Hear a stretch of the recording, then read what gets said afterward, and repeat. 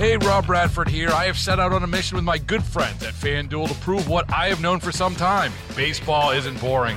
Now I have a daily podcast to prove it with some of the most notable people in the baseball world, screaming baseball isn't boring from the mountaintops, or at least agreeing to come on our show. Players, managers, GMs, and yes, even the commissioner of baseball, Rob Manfred. It has been a constant wave of baseball's most powerful voices. So join the revolution. Subscribe and soak in Baseball Isn't Boring. Listen on your Odyssey app or wherever you get your podcasts. You'll be glad you did.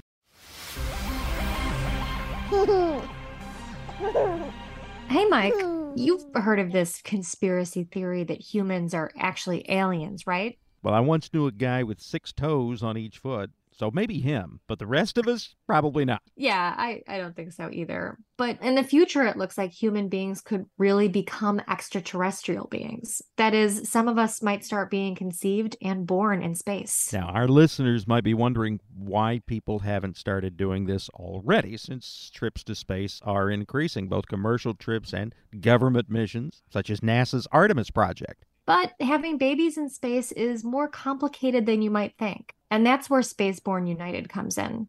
They're already working on solving the puzzle of human procreation in the cosmos. And Lauren, you got me in touch with Dr. Egbert Edelbroek, CEO of a company in the Netherlands called Spaceborne United, so we could learn more about the project. I'm your host, Mike Rogers, and this is Something Off Beats.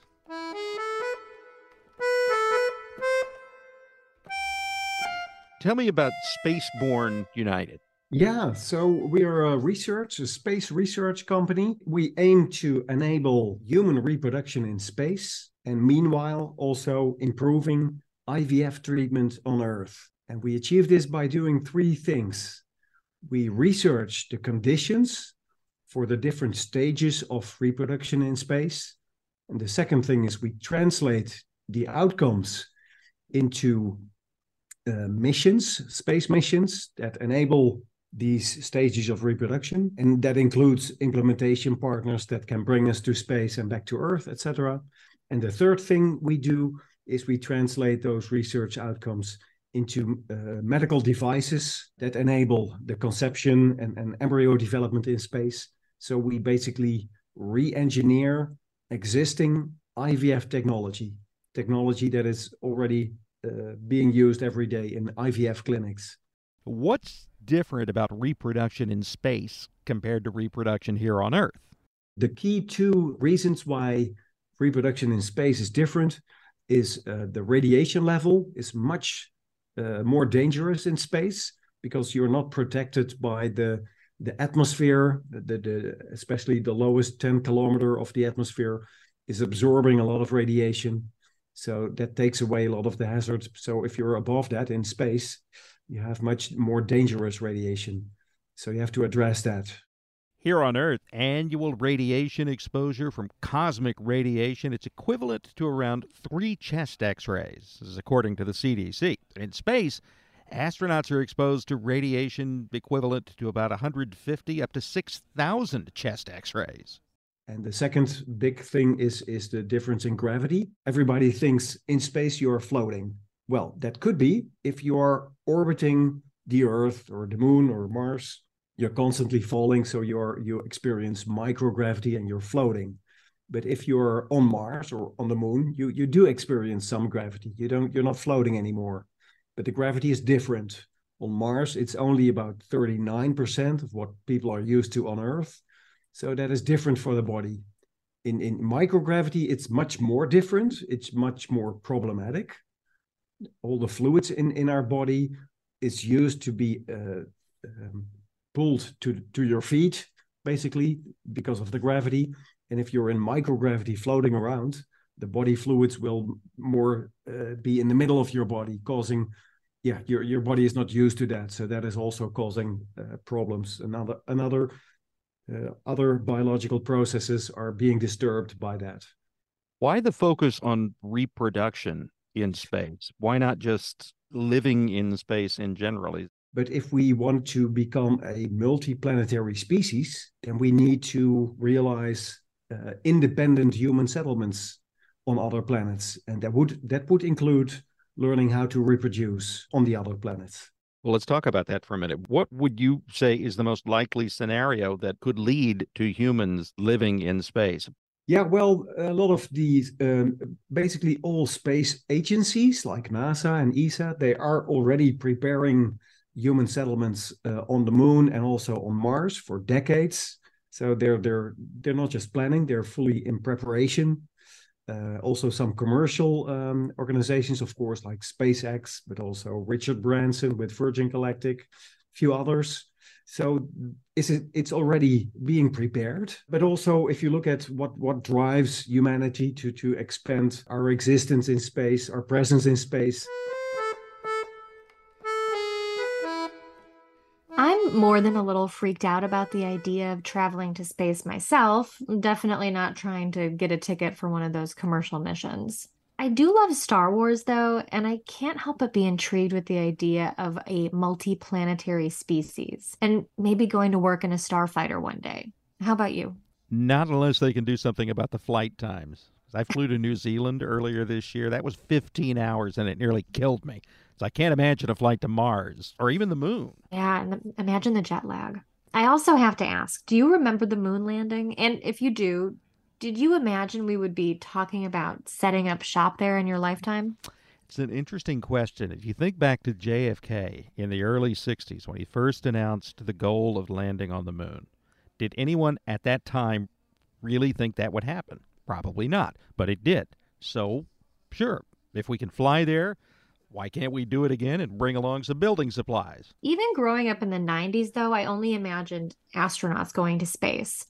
Outside this Disney Channel movie, Xenon, which was about a community that lived on a space station. Did your daughters ever watch those movies, the Xenon movies? I still have a song from one of them stuck in my head. No, no Xenon. That one is not familiar, but I am an expert on SpongeBob and Jimmy Neutron.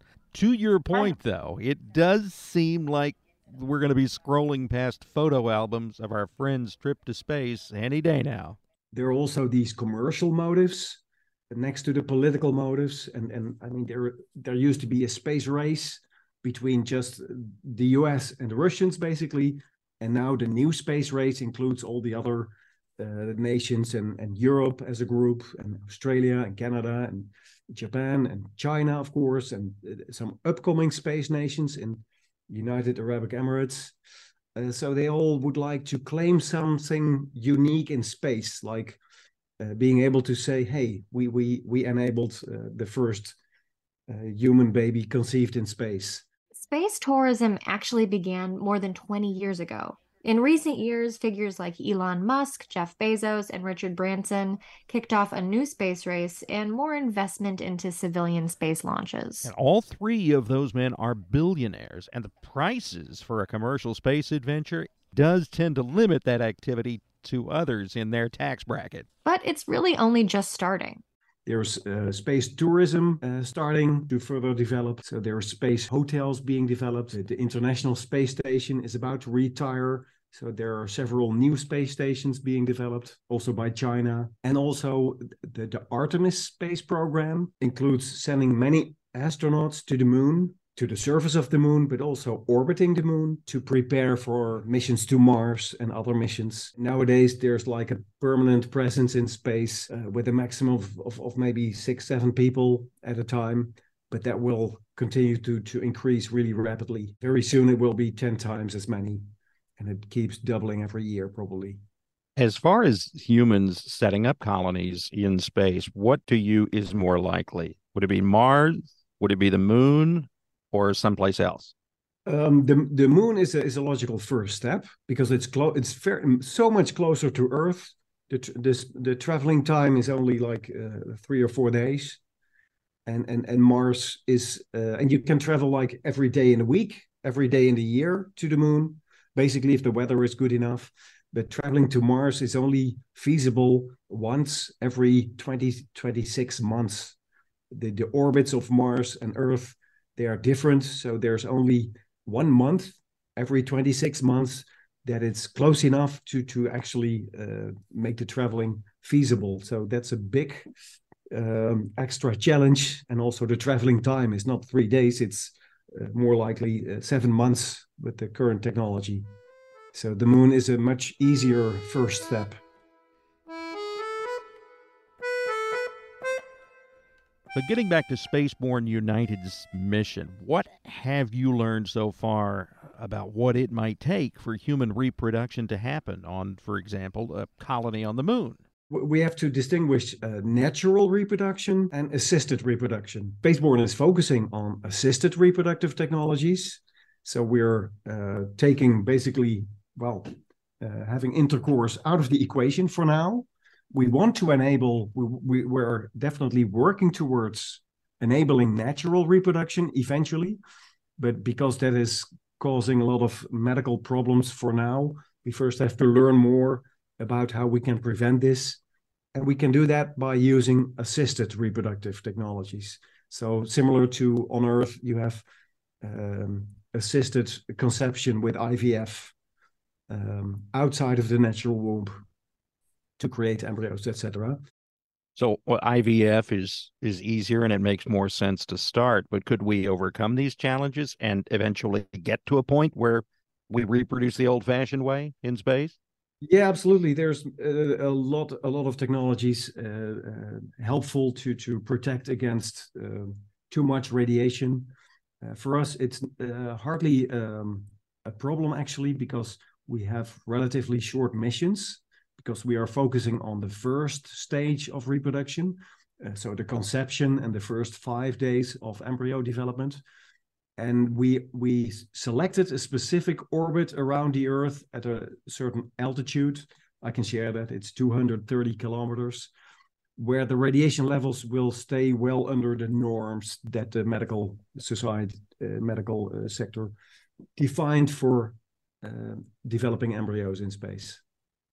Would the pregnancies then take place in space or on another celestial body? We need to learn a lot more about how much gravity is necessary for a healthy pregnancy period. It's very likely that microgravity will be out of the question. That's absolutely unhealthy. But we don't know if the Martian gravity environment could be sufficient. It is a big difference from the Earth gravity, but it just might be enough. The moon's gravity is only 1/6, only 16%. That's very likely to still be insufficient.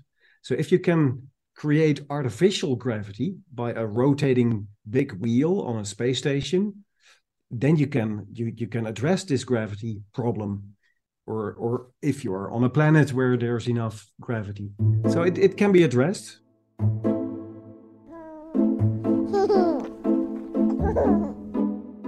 I don't have kids, and my knowledge of pregnancy, like my knowledge of space, mostly comes from movies and TV. Those fake pregnancies usually include morning sickness, which seems like it would be awful on a planet with weaker gravity than ours. A little messy. You actually have kids, Mike. How do you think pregnancy in space would work? I think it would definitely make it easier during the third trimester, or as I call it, the waddling phase, because you'd float right through it. Well, that's a good point. This is fascinating. I never realized that reproduction could be a problem in space. Yeah, I have a tendency to say it's not rocket science, but maybe it is. But it's the challenges seem we can overcome those challenges. We can address them. It just takes time to take a step-by-step approach and take one stage of reproduction at a time. We have a very small, like a mini lab, small shoebox size, 5-6 kilogram mini lab. That we take into space, and the cost to take these devices into space are dropping every year. Is it possible that this research could affect reproduction here on Earth and lead to advances in that? Well, we have very strong expectations about that. We have very specific expectations that doing IVF in space will result in research outcomes that can be translated into improving IVF treatment on Earth and improve the success rates specifically.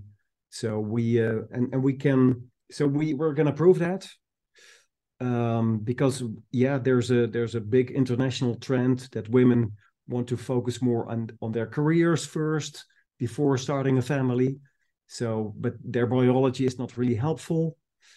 So there will be relying more and more on assisted reproductive technology or fertility treatments. So we're very happy that we're also contributing to this trend and empowering women to have careers in that way. What is the next step then? What's next in your research? Well, you cannot just start with doing experiments with human reproductive cells and human embryos. That there's good reasons and all these ethical committees that follow your steps, and you have to convince them that you're doing it in a very sound, scientifically and ethically sound way. So we start with animal cells, animal reproductive cells, sperm cells and oocytes. And we prove that our technology is working. We prove that the mouse pups that result from these experiments, we have to prove that they're healthy, they're not affected in a negative way. And then we can transition towards working with human reproductive cells. And we expect we will be able to enable the very first human embryo conceived in space, in history, basically, in about 5 to 6 years. Let me ask you this. In conducting this research and running this company, do you ever stop sometimes and think to yourself, I really could be changing the future? Yeah, it is. I mean, we're very lucky to have all conversations with people like you and other media researchers and other scientists, and we embrace all these dialogues. But we are many times, basically confronted with the responsibility that we seem to have, that we might be causing a small step in human evolution. The very first human baby conceived in space, that is a big thing. And for that reason, we are called Spaceborne United. We don't want this to be a rich people, white rich people, Western people thing. We want this to be as inclusive as possible and involve all the regions and races and religions as possible. I get the feeling that if we ever do establish a space colony and it's in your lifetime, you're going to be right at the front of the line to get on that spacecraft. I certainly hope so. I'm Mike Rogers, and thanks for listening to Something Offbeat. This episode written and produced by Lauren Barry and Chris Blake, audio editing by Bree Flores, original music by Myron Kaplan, and editorial support from Cooper Mall. Now to keep listening, subscribe to us on the Odyssey app, Spotify, Apple, wherever you get your podcasts. And let us know about any offbeat stories that you've heard of that you think we should cover. Send them to us at somethingoffbeat@Odyssey. That's AUDACY.com. Hey, Rob Bradford here. I have set out on a mission with my good friends at FanDuel to prove what I have known for some time. Baseball isn't boring. Now I have a daily podcast to prove it with some of the most notable people in the baseball world, screaming baseball isn't boring from the mountaintops, or at least agreeing to come on our show. Players, managers, GMs, and yes, even the commissioner of baseball, Rob Manfred. It has been a constant wave of baseball's most powerful voices. So join the revolution. Subscribe and soak in Baseball Isn't Boring. Listen on your Odyssey app or wherever you get your podcasts. You'll be glad you did.